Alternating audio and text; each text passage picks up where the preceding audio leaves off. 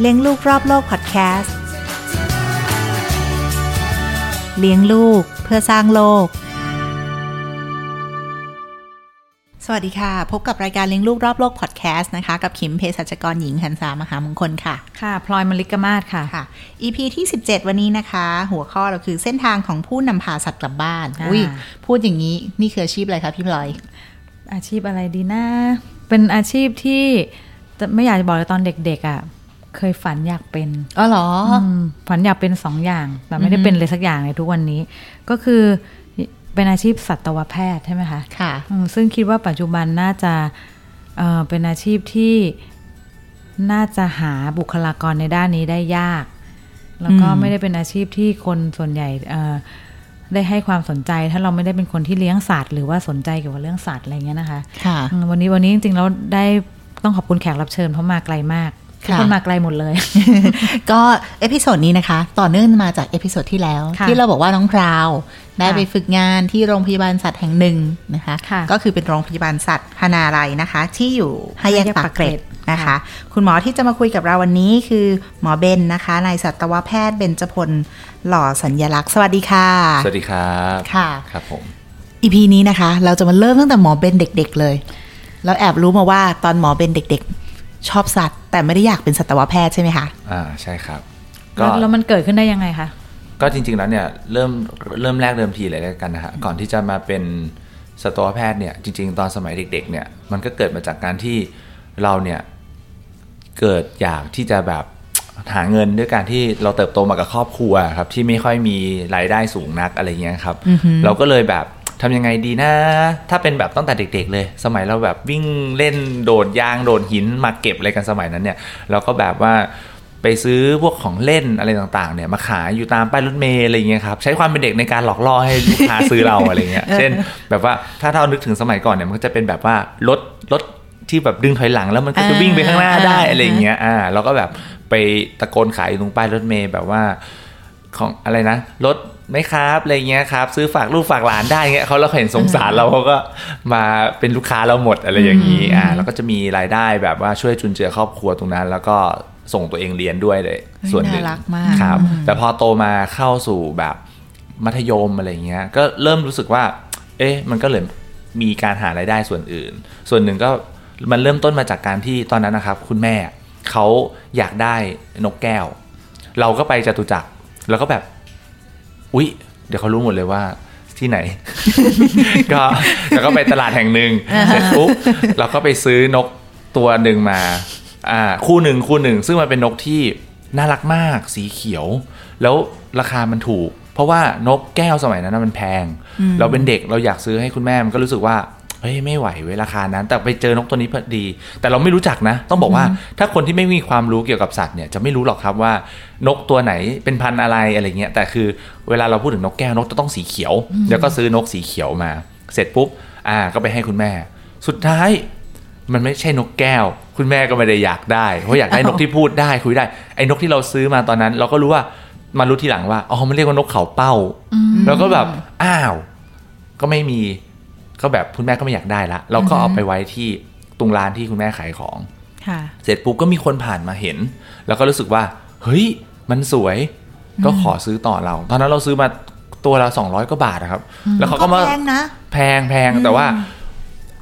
นกแก้วเป็นพันเลยครับแต่ว่าอันนี้มัน200 กว่าบาทแล้วก็พอซื้อไหวคราวนี้ก็มีคนมาเห็นปุ๊บว่าก็ขอซื้อต่อเราเขาให้ตัวละ500แล้วก็บอกโอ้กำไรเยอะแฮะอย่างเงี้ยตายก็เลยเป็นที่มาว่าเราก็เลยไปหาซื้อพวกเนี้ยครับมาขายเพื่อที่จะหารายได้เสริมแล้วก็ขายมาตลอดเลยแล้วเราก็โดยมีหน้าร้านเป็นร้านคุณแม่ตรงนั้นใช่ไหมใช่ก็มายืมร้านที่แม่ขายที่ตลาดมีโลเคชั่นแล้วก็มาตั้งขายแบบขอเจียดที่หน่อยอะไรอย่างนี้เสร็จปุ๊บเราก็ทำมาอย่างเงี้ยตลอดไปซื้อนกตัวนั้นตัวนี้ตัวนู้นมาขายอย่างเงี้ยครับจนท้ายที่สุดนะครับมารู้ที่หลังว่าไอ้สิ่งที่เราทำอยู่นั้นมันผิดกฎหมายมันเป็นสัตว์ป่ามันเป็นสัตว์ที่จริงๆถูกจับมาแล้วก็เอามาขายมันก็เลยทำให้เรารู้สึกว่าเฮ้ยสิ่งที่เราทำมาตลอดมันผิดขอถามค่ะแล้วเราจะรู้ได้ไงว่านกอันไหนถือว่าเป็นสัตว์ป่านกไหนถึงว่าเป็นสัตว์ที่เราเลี้ยงได้ขายได้อะไรอย่างเงี้ยโอ้จริงๆแล้วนี่จริงๆสมัยก่อนเนี่ยถ้าเราแบบมันไม่ได้อยู่ในยุคที่แบบมี สื่อหรือมีอะไรที่เข้าถึงได้ง่ายขนาดทุกวันนี้นะครับเพราะนั้นเนี่ยสมัยก่อนเนี่ยอาจจะแบบรู้เท่าไม่ถึงการได้ง่ายมากเลยแต่สมัยนี้จริงๆแล้วว่าถ้าเราอยากจะรู้อะไรสักนิดเดียวผมว่า Google แป๊บเดียวรู้เรื่องเลยว่านกอะไรเลี้ยงได้อะไรผิดกฎหมายไม่ผิดกฎหมายนกชนิดไหนใช่ครับเป็นสัตว์ป่าคุ้มครองพิมพ์ไปเลยครับว่าสมมุติว่ามีคนสนใจอยากจะเลี้ยงนกขุนทองเราอยากรู้ว่าเลี้ยงได้ไหมเราก็พิมพ์ไปดูครับขุนทองเลี้ยงได้หรือไม่เดี๋ยวผมว่าก็มีคนมาตอบเต็มไปหมดแหละหรือไม่ก็แบบโพสต์ไปใน Facebook อะไรก็ได้คนก็จะมาตอบให้เราอยู่แล้วเพราะว่าสัตว์พวกนี้ค่อนข้างจะมีความละเอียดอ่อนในเรื่องของทางกฎหมายนะครับเพราะฉะนั้นเนี่ยเราหาข้อมูลได้ไม่ยากแล้วนกขุนทองนี่เป็นสัตว์อะไรคะก็ถือว่าจริงๆแล้วเนี่ยนกขุนทองคาบเกี่ยวอยู่2ฝั่งเป็นทั้งสัตว์ป่าด้วยในตัวแล้วก็เป็นสัตว์เลี้ยงด้วยสัตว์ป่านี่หมายถึงว่าในธรรมชาติมีนกขุนทองอยู่นกขุนทองเนี่ยถ้าอยู่ในธรรมชาติอยู่ในพื้นที่อนุรักษ์อยู่ในป่าหรืออะไรก็แล้วแต่ที่ไม่ได้มีการครอบครองอะไรเราก็เรียกว่าสัตว์ป่าถูกไหมครับแต่ถ้าเกิดว่าเป็นนกขุนทองที่มีคนเอามาเลี้ยงแล้วก็เพาะเลี้ยงแล้วก็มีใบครอบครองเพราะว่านกขุนทองเนี่ยต้องมีใบครอบครองด้วยใช่ครับจริงๆตามกฎหมายแล้วตามเนื้อกฎหมายแล้วต้องมีใบครอบครองเพราะว่าใบครอบครองไปหามาจากไหนคะจริงๆนกตามฟาร์มที่เขามีใบครอบครองแล้วเพาะเลี้ยงขึ้นมาเขาก็จะมีการขึ้นทะเบียนว่านกตัวนี้เป็นนกจากฟาร์มสามารถเพาะเลี้ยงได้ครอบครองได้ซึ่งจริงๆเอาที่เลี้ยงกันอยู่อาจจะไม่มีใบครอบครองแล้วก็จริงๆถ้าตามกฎหมายก็ถือว่าผิดกฎหมายใช่ครับโอ้พี่รู้ตัวกันเป็นแถวเลยเนาะพี่คิดว่าตลาดแห่งนั้นที่หมอเบนเคยไปคือตลาดแห่งคือตลาดแห่งนี้ที่พี่เคยไปมาเหมือนกันแล้วสิ่งที่คุณหมอเคยทำนั่นคือชีวิตพี่ตอนเด็กๆเลยพี่ก็เคยไปซื้อแต่แล้วผมว่าทุกคนล้วนแต่เคยมีอดีตขุนทองนกสัตว์ป่าโดยที่เราไม่รู้ครับตอนนั้นไม่รู้แล้วก็เลยแบบว่าทำมาตลอดจนรู้เพราะว่ามันมีแบบเริ่มมีตอนนั้นก็เริ่มมีตำรวจป่าไม้มีอะไรมาจับกลุ่มแล้วก็เริ่มศึกษามากขึ้นมันทำให้เราเริ่มเข้าใจว่าเฮ้ยจริงๆแล้วแบบสิ่งที่เราทำนะมันผิดเราก็เลยจริงๆก็รู้นะครับว่ามันผิดเราก็เลยเปลี่ยนไปเป็นทำการขายอย่างอื่นแทนที่ไม่ใช่นกละกันอะไรอย่างเงี้ยเช่นไปขายกระต่ายไปขายอะไรเงี้ยยังคงขายสัตว์อยู่เหมือนเดิมฮะแปลว่าชอบสัตว์อยู่เดิมชอบสัตว์แล้วก็รู้สึกว่าเราขายพวกนี้ดีกว่าแล้วก็เปลี่ยนไปขายลูกพวกนกแก้วบ้าอะไรเงี้ยครับคอคันเทลหรือว่าเลิฟเบิร์ดอะไรเงี้ยที่ราคาไม่สูงนักแล้วก็ลูกกระต่ายอะไรพวกนี้ครับมันก็ทำให้เราแบบมีรายได้เสริมเข้ามาในชีวิตของเราแล้วมันก็เป็นหนึ่งในต้นเหตุด้วยแหละครับที่ทำให้เราเข้าใจแล้วก็ฝึกปฏิบัติกับมันอยู่บ่อยๆทั้งการจับบังคับการเลี้ยงดูอะไรต่างๆนี่คือสิ่งที่มันอิมพรินต์เรามาโดยที่เราไม่รู้ตัวอย่างเงี้ยครับทำมาเรื่อยๆคราวนี้ในส่วนของจุดพลิกผันของเรามันก็เริ่มมาจากที่ตอนนั้นตอนที่โรงเรียนมัธยมผมครับจัดค่ายวิทยาศาสตร์แล้วก็ไปสนุกไปค่ายเด็กๆเวลาไปค่ายก็จะตื่นเต้นสนุกตอนนั้นก็ไปที่ว่ากอไปวนอุทยานแห่งชาติปรานบุรีอะไรพวกนี้ครับแล้วก็ไปดูนกไปอะไรเงี้ยครับก็มีค่ายดูนกค่ายวิทยาศาสตร์ต่างๆมันก็มีเช้าวันหนึ่งที่คุณครูพาไปดูนกแล้วก็ไปดูนกเสร็จปุ๊บคุณครูก็ชี้จะสอนนะมีรุ่นพี่อะไรเงี้ยมาแบบพานำดูนกชี้ว่าตัวนั้นนกอะไรตัวนี้นกอะไรไอเราก็ดั้งแบบเขาก็ชี้ไปเสร็จปุ๊บนั่นคือนกอะไรแหมเขาก็ควิดให้เราเปิดเบิร์ดไกด์ครับคู่มือดูนกเราไม่ต้องเปิดเลยฮะเพราะว่าเมื่อก่อนคู่มือดูนกเคยเป็นแคตตาล็อกมาแล้วเรียบร้อยเราก็แบบว่าคุ้นมากเลยแล้วก็เงยหน้าไปเห็นปุ๊บเราก็ตอบเลยอันนี้เหรอนกเขาจุดอันนี้เหรอเหยี่ยวขาวตอบได้หมดโป๊ะเขาก็แบบโหอะไรเงี้ยทึ่งอะไรเงี้ยจริงๆไม่ได้ทึ่งหรอกผ่านมือมาหมดแล้วอะไรเงี้ยก็รู้สึกแบบอะไรเงี้ยแล้วแต่ว่าตอนนั้นประเด็นนี้ไม่ใช่ประเด็นแล้วแต่ประเด็นที่เรารู้สึกกระแทกตาเรามากก็คือเฮ้ยมันอยู่ในธรรมชาติมันโคตรสวยเลยมันน่ารักมากเลยมันดูสวยมันดูสง่ามันดูมีของมากกว่าอยู่ในกรงใช่มันรู้สึกว่ามันให้ความรู้สึกแบบมันปลุกเราขึ้นมาใหม่ว่าแบบเฮ้ยเนี่ยสิคือสิ่งที่มันควรจะอยู่ตรงนั้นมันควรอยู่ตรงนั้นจริงๆมันไม่ควรจะมาแบบอยู่ในกรงหรืออะไรที่แบบที่ทำให้มันรู้สึกเครียดหรือมันรู้สึกแบบบินชนกรงตื่นตกใจอะไรอย่างนี้เลยครับมันไม่เท่เลยมันสู้กันไม่ได้เลยกับการที่มันยืนอยู่บนต้นไม้ยืนอยู่บนท้องบินอยู่บนท้องฟ้าอย่างเงี้ยครับตอนนั้นก็เลยเป็นจุดที่ทำให้เรารู้สึกว่าเราหันมาสนใจเรื่องนี้หลังจากนั้นก็เริ่มแบบด้วยความที่เป็นคนมีอินสปิเรชันในตัวสูงมากนั่งรถเมล์เลยเพราะว่ามีตังค์แล้วไงมีตังค์ขายมาเยอะมีตังค์ นั่งรถเมล์ไปคลองถมไปคลองถมไปซื้อสมัยก่อนนี่ก็ต้องแบบไม่มีโซเชียลเน็ตเวิร์กไม่มีการค้าขายออนไลน์อะไรทั้งสิ้นอยากได้อะไรนี่ต้องไปเดินตามตลาดเท่านั้นแล้วก็นั่งหาข้อมูลเมื่อก่อนต้องแบบกระปุกอะไรพวกนี้ครับนั่งหาเลยว่าแบบซื้อที่ไหนดีแล้วก็ได้ข้อมูลมาว่าต้องไปซื้อกล้องดูนกที่คลองถมแล้วก็นั่งรถไปเลยนั่งรถเมล์ไปคลองถมไปเดินตามร้านซื้อของอะไรเงี้ยครับจนไปเจอกล้องดูนกโอ้มากมายไก่กล้องจีนนะครับเต็มไปหมดเลยเลนส์แดงๆดูไม่รู้เรื่องหรอกแต่สมัยนั้นคือโคตรหรูแล้วครับอะไรเงี้ยก็กำตังไปซื้อมาปุ๊บก็กลับมาที่โรงเรียนโอ้ยกลายเป็นเด็กบ้าครับตอนเย็นเลิกเรียนปุ๊บก่อนไปซ้อมบาสโรงเรียนก็แบบไปส่องนก นกในโรงเรียนนกกระจอกนกเขาแล้วก็ดูหมดแม้กระทั่งนกเอี้ยงสาลิกาบินมาเกาะอยู่หลังบ้านตอนที่กลับบ้านแล้วแบบตื่นเต้นหุยนกเอี้ยงสาลิกาคือพอเห็นตัวจริงในธรรมชาติรู้สึกแบบเฮ้ยมันตื่นเต้นนะครับมันรู้สึกแบบมันเท่อะมันบินมาเกาะมันร้องอยู่ตอนเช้าอะไรเงี้ยครับแล้วก็รู้สึกแบบนั้นตลอดเลยอะแล้วก็รู้สึกมันแบบเขาเรียกว่าอะไรมันอินนะครับมันอินมากเลยกับการที่แบบต้องได้ออกไปดูนกอะไรเงี้ยครับทุกวันนี้ยังดูนกอยู่ไหมคะโอ้ยดูครับตอนนี้กลายมาแบบถ่ายรูปอะไรจริงจังเลยอะไรเงี้ยครับชอบมากเลยคือแบบคือมันก็รู้สึกว่าเราอยากถ่ายทอดสิ่งที่เราเห็นน่ะให้คนอื่นเห็นด้วยก็เลยเป็นที่มาว่าทำไมถึงมาถ่ายรูปด้วยความสุขมันเก็บคนเดียวไม่ได้หรอกครับมันล้นใช่มันต้องแบ่งอะไรเงี้ยพอคนอื่นเขาเห็นปุ๊บเขาเฮ้ยสวยเหรอหลายคนก็เติบโตมาจากการที่เราทำแบบนี้แหละครับแบบเฮ้ยเห็นอยากไปดูมั่งอะอะไรเงี้ยบางคนก็แบบถลำลึกกว่าเราอีกอะไรเงี้ยก็มีครับเพราะเราอาจจะมีความรับผิดชอบส่วนอื่นด้วยไงครับตอนนั้นก็เลยแบบว่าพอหลังจากที่แบบไปซื้อกล้องดูนกมาอะไรเงี้ยครับก็เลยแบบตั้งใจว่าแบบโอเคเฮ้ยไปดูนกอะไรเงี้ยก็ชอบมาตลอดมีความตั้งใจสูงมากว่าฉันอยากเป็นนักปักษีวิทยาละฉันอยากเป็นแบบ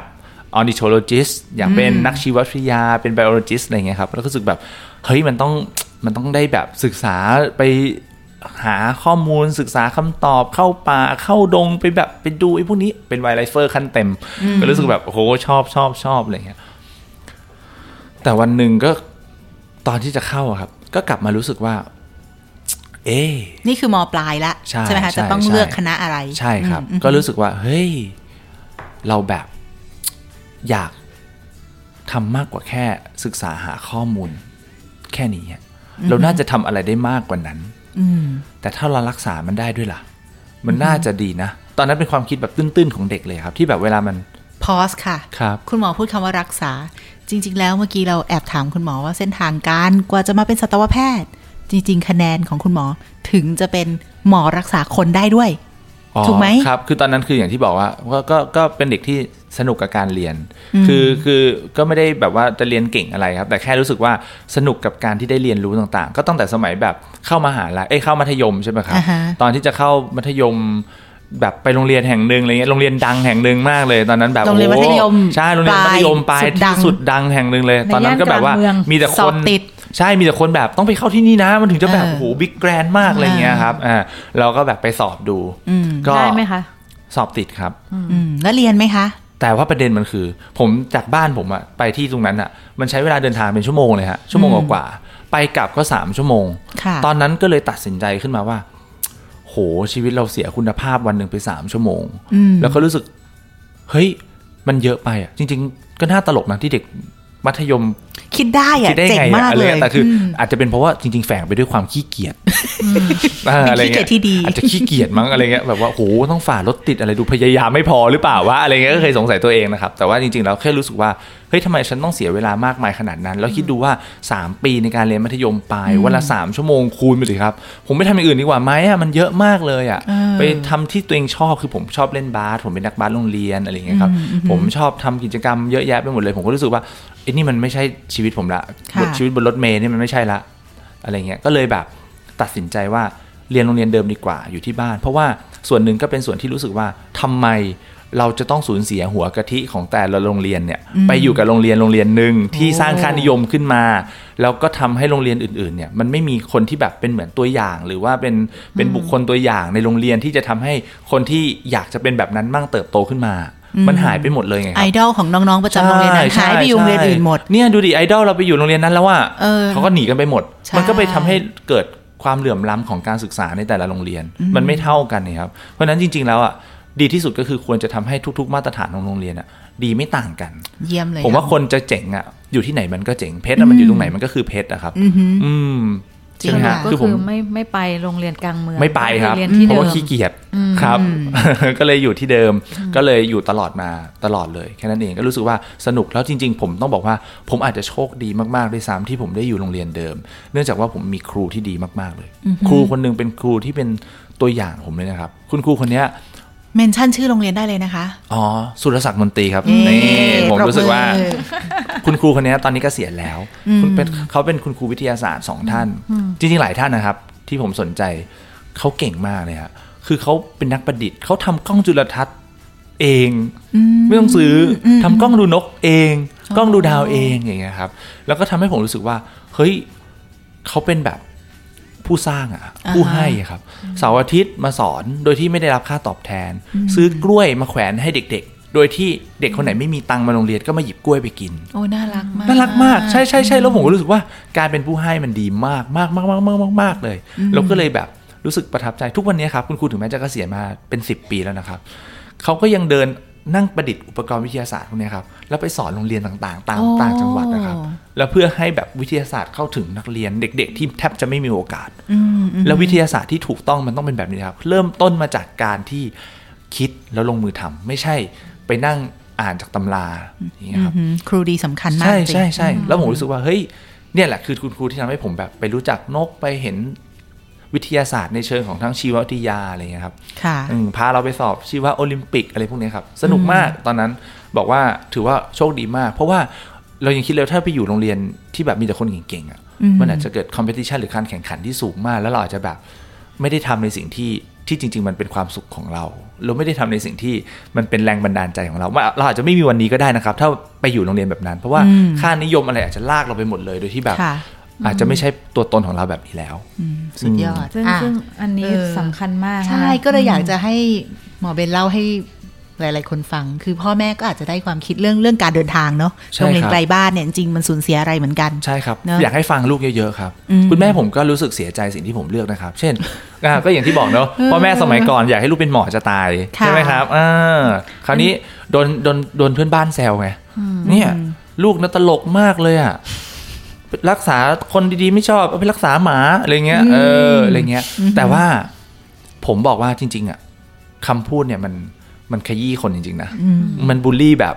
โดยที่ไม่รู้ตัวอาจจะแซวเล่นๆขำๆแต่ตอนนั้นเราอาจจะไม่รู้จักคำว่าบูลลี่หรอกครับแต่รู้สึกว่าเนี่ยทำไมต้องไปฟังข้างบ้านด้วยล่ะเขามาพูดแบบนั้นมันก็เหมือนกลายมาเป็นเพรสเชอร์ให้เราอีกเด็กก็จะกดดันอีกว่าแบบอ้าวนี่การที่ฉันไปเรียนสัตวแพทย์นี่มันแย่ขนาดนั้นเลยเหรอเราอยากให้ทุกคนเข้าใจแล้วก็สร้างคุณค่าในชีวิตให้ได้ผมว่าจริงๆผมจะเขียนหรือผมจะชอบพูดอยู่เสมอแหละครับว่าจริงๆแล้วคุณค่าของชีวิตมันคือการมีความหมายสำหรับผู้อื่นนะคือถ้าเราไม่มีความหมายเนี่ยเราตื่นเช้ามาแล้วเราไม่รู้ต้องทำอะไรเนี่ยไม่รู้จะไปช่วยใครไปช่วยสัตว์ไปช่วยคนเพื่ออะไรครับคุณแม่ทุกวันนี้เรากำลังคุยกันในเพจของเลี้ยงลูกอย่างเงี้ยใช่ไหมฮะผมถามว่าถ้าคุณแม่ตื่นเช้ามาแล้วไม่รู้ต้องไปดูแลลูกคุณแม่จะตื่นมาทำอะไรครับมันจะมี motivation มี inspiration อะไรที่ตื่นเช้ามาเพื่อจะมาทำกับข้าวหรอไม่มีเพราะลูกไม่ต้องดูแลแล้วอย่างนี้หรอครับผมว่าทุกคนเกิดมาเพื่อดูแลอะไรบางอย่างเกิดมาเพื่อทำอะไรบางอย่างที่เพื่อสิ่งอื่นเลยนะครับสิ่งอื่นของผมไม่ใช่แค่คนอาจจะเป็นสัตว์เป็นสิ่งมีชีวิตอื่นๆพวกนี้ครับเราเกิดมาเพื่อสิ่งนั้นจริงๆไม่งั้นเราจะไม่มีความหมายแล้วจากนักกีอะไรนะกีตาบักศรีวิทยาแล้วอยู่ๆทำไมถึงพลิกตัวอยากจะมาเป็นสัตวแพทย์คะคิดแบบตื้นๆเลยนะครับเราก็รู้สึกว่าไอ้ความรู้แบบนั้นอะมันหาอ่านได้ไม่ยากแล้วมันก็ไม่ได้มีอะไรที่จำเป็นจะต้องรองรับมากแต่การเป็นสัตวแพทย์เนี่ยไม่ใช่ว่าใครอยู่ดีก็จะมาเป็นได้มันจะต้องได้รับไลเซนส์หรือว่าการรองรับถูกไหมครับว่ามันเป็นเรื่องของสิ่งที่ไม่ใช่ทุกคนจะทำได้การรักษาสัตว์การยุ่งเกี่ยวกับชีวิตพวกนี้เป็นเรื่องที่จะต้องได้รับการแบบอนุญาตก่อนอะไรอย่างเงี้ยครับเราก็เลยเอาวะก็เป็นสัตวแพทย์สายอนุรักษ์นี่แหละเป็นสัตวแพทย์ที่แบบเป็นนักปักษีวิทยาในตัวเป็นสัตวแพทย์ที่เป็นไบโอโลจิสต์หรือว่านักชีววิทยาในตัวเพราะว่าเป็นสิ่งที่เราชอบอยู่แล้วแล้วก็คิดว่าไอ้สิ่งที่เราชอบเนี่ยมันจะไปต่อยอดให้กับอาชีพของเราได้ดีขึ้นอันนี้คือสิ่งที่เราคิดมาตลอดแล้วก็รู้สึกว่าเฮ้ยเราสามารถเอามันมาจอยกันได้เอามันมาร่วมกันได้ในการที่จะทำให้ ยกระดับวิชาชีพหรือการเป็นสัตวแพทย์ที่ดีได้แน่ๆเลยตอนนั้นก็ฝันหวานมากเลยแล้วก็มาเป็นสัตวแพทย์นั่นแหละครับก็เลยเลือกที่จะเข้าสัตวแพทย์เกษตรเรียนยากไหมคะสัตวแพทย์ยากไหมจริงๆผมมองว่าทุกสาขาวิชาชีพมีความยากของเขาผมว่าถ้าเด็กคนนั้นหรือแม้กระทั่งตัวผมเองอะได้เรียนในสิ่งที่ชอบแล้วมีเป้าหมายมีความฝันเนี่ยผมว่ามันจะเป็นแรงบันดาลใจที่ทำให้การเรียนนั้นไม่น่าเบื่อเพราะมันรู้ว่าเรียนไปทำไมไงฮะแต่บางคนเนี่ยถูกบังคับให้เรียนไปบังคับให้ลูกต้องเรียนอันนั้นอันนี้เนี่ยมันสูญเสียความอยากเพราะมันไม่ได้อยากแต่เราเรียนเพื่อตอบสนองบางอย่างนี่แหละครับผมก็เลยรู้สึกว่าอยากให้แบบให้ฟังลูกเยอะๆอย่างผมก็ต้องขอบคุณคุณพ่อคุณแม่มากๆเลยจริงๆในมุมที่ตลอดชีวิตของผมเนี่ยผมไม่เคยถูกบังคับให้เรียนอย่างนั้นให้เรียนอย่างนี้ให้เป็นอย่างนั้นให้เป็นอย่างนี้คือการที่ผมเติบโตมาทุกอย่างเกิดจากการที่อาจจะมีความคาดหวังจากคุณแม่แต่สุดท้ายต้องขอบคุณจริงๆที่เขาแบบให้โอกาสผมได้ตัดสินใจแล้วก็เลือกทุกอย่างในตามของผมเองมันเลยเป็นเหตุผลว่าทุกครั้งที่เราท้อหรือเรารู้สึกว่าเฮ้ยแม่งแย่มากเลยนะกับการแบบสูญเสียความรู้สึกบางอย่างเนี่ยมันกลับไปมองเขาฮะกลับไปคิดถึงเขาตอนนี้คุณแม่ผมไม่อยู่แล้วนะแต่มันกลับไปคิดว่าสิ่งที่เขาให้เรามาตลอดมันทำให้เราแบบท้อไม่ได้นั่นคือชีวิตเขาทั้งชีวิตเพราะว่าเขาให้โอกาสเราเลือกในทางที่เราต้องการจะเลือกจริงๆนั่นแหละครับเมื่อกี้ที่จะพูดขึ้นมาค่ะคือมันไม่ใช่เรื่องง่ายเนาะสำหรับทั้งมุมแม่แล้วก็ทั้งมุมลูกวันที่มาเป็นอยู่มัธยมแล้วก็สอบได้โรงเรียนที่ดีที่เขาว่าใครๆก็อยากให้ลูกเข้าภูมิใจนั่นแหละคุณแม่ต้องภูมิใจแต่เรานี่หักอกเลยแล้วเราก็เดินมาบอกว่าไม่ไปถ้าคนเป็นแม่ก็จะรู้สึกเสียใจใช่แต่เขาก็ยอมให้เราทำใช่ไหมคะคุณแม่ก็สุดยอดนะแล้วอีกครั้งหนึ่งคือในมุมแม่อีกว่าลูกคะแนนติดหมออาจจะเป็นที่จะเป็นหมอมารักษาฉันได้ในความฝันพ่อแม่ฝากอยากฝากผีฝากไข้อันนี้ไม่คือจะเป็นแบบนี้อะไรเงี้ยค่ะคือต้องบอกว่ามันทุกอย่างมันมีสองมุมเนาะแล้วก็คิดว่าต้องขอบคุณที่เขาให้เราเลือกเพราะบางคนไม่มีโอกาสแม้แต่จะเลือกใช่ครับใช่แล้วคนที่ไม่มีโอกาสเลือกนั้นน่ะในที่สุดเขาอาจจะไม่แฮปปี้กับสิ่งที่เขาต้องเรียนก็ได้นะใช่ครับแล้วพอมาทำงานมันจะมีความไม่แฮปปี้อย่างนั้นติดตัวไปตลอดหรือเปล่าก็ไม่รู้ใช่ครับก็โอเค EP นี้เราก็ฝากไว้ประมาณนี้ดีกว่าว่าหมอเบนจากเด็กคนหนึ่งจนมาเป็นสัตวแพทย์มีวิธีทางยังไงแต่ความน่าสนใจยังไม่จบแค่นั้นค่ะใน EP หน้าเราจะมาต่อกันที่แล้วหมอเบนเป็นสัตวแพทย์เนี่ยทำอะไรได้บ้างนะคะโอเคในสัตวแพทย์เนี่ยธรรมดาแล้วไม่ได้รักษาสัตว์ได้เฉยๆนะคะพิทักษ์สัตว์ป่าก็ได้ใช่ไหม EP หน้าพบกันอีกทีค่ะก็วันนี้ขอบคุณมากค่ะสวัสดีค่ะสวัสดีครับ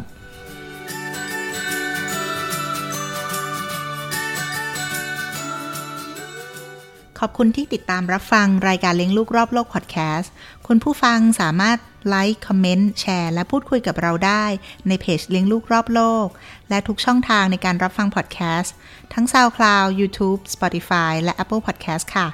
รายการของเราจะออกอากาศทุกวันพุธที่1 3รวมถึงพุธที่5ของเดือนเลี้ยงลูกรอบโลกให้มีความสุขนะคะขอบคุณค่ะ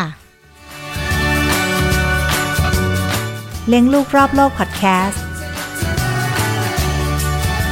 เลี้ยงลูกเพื่อสร้างโลก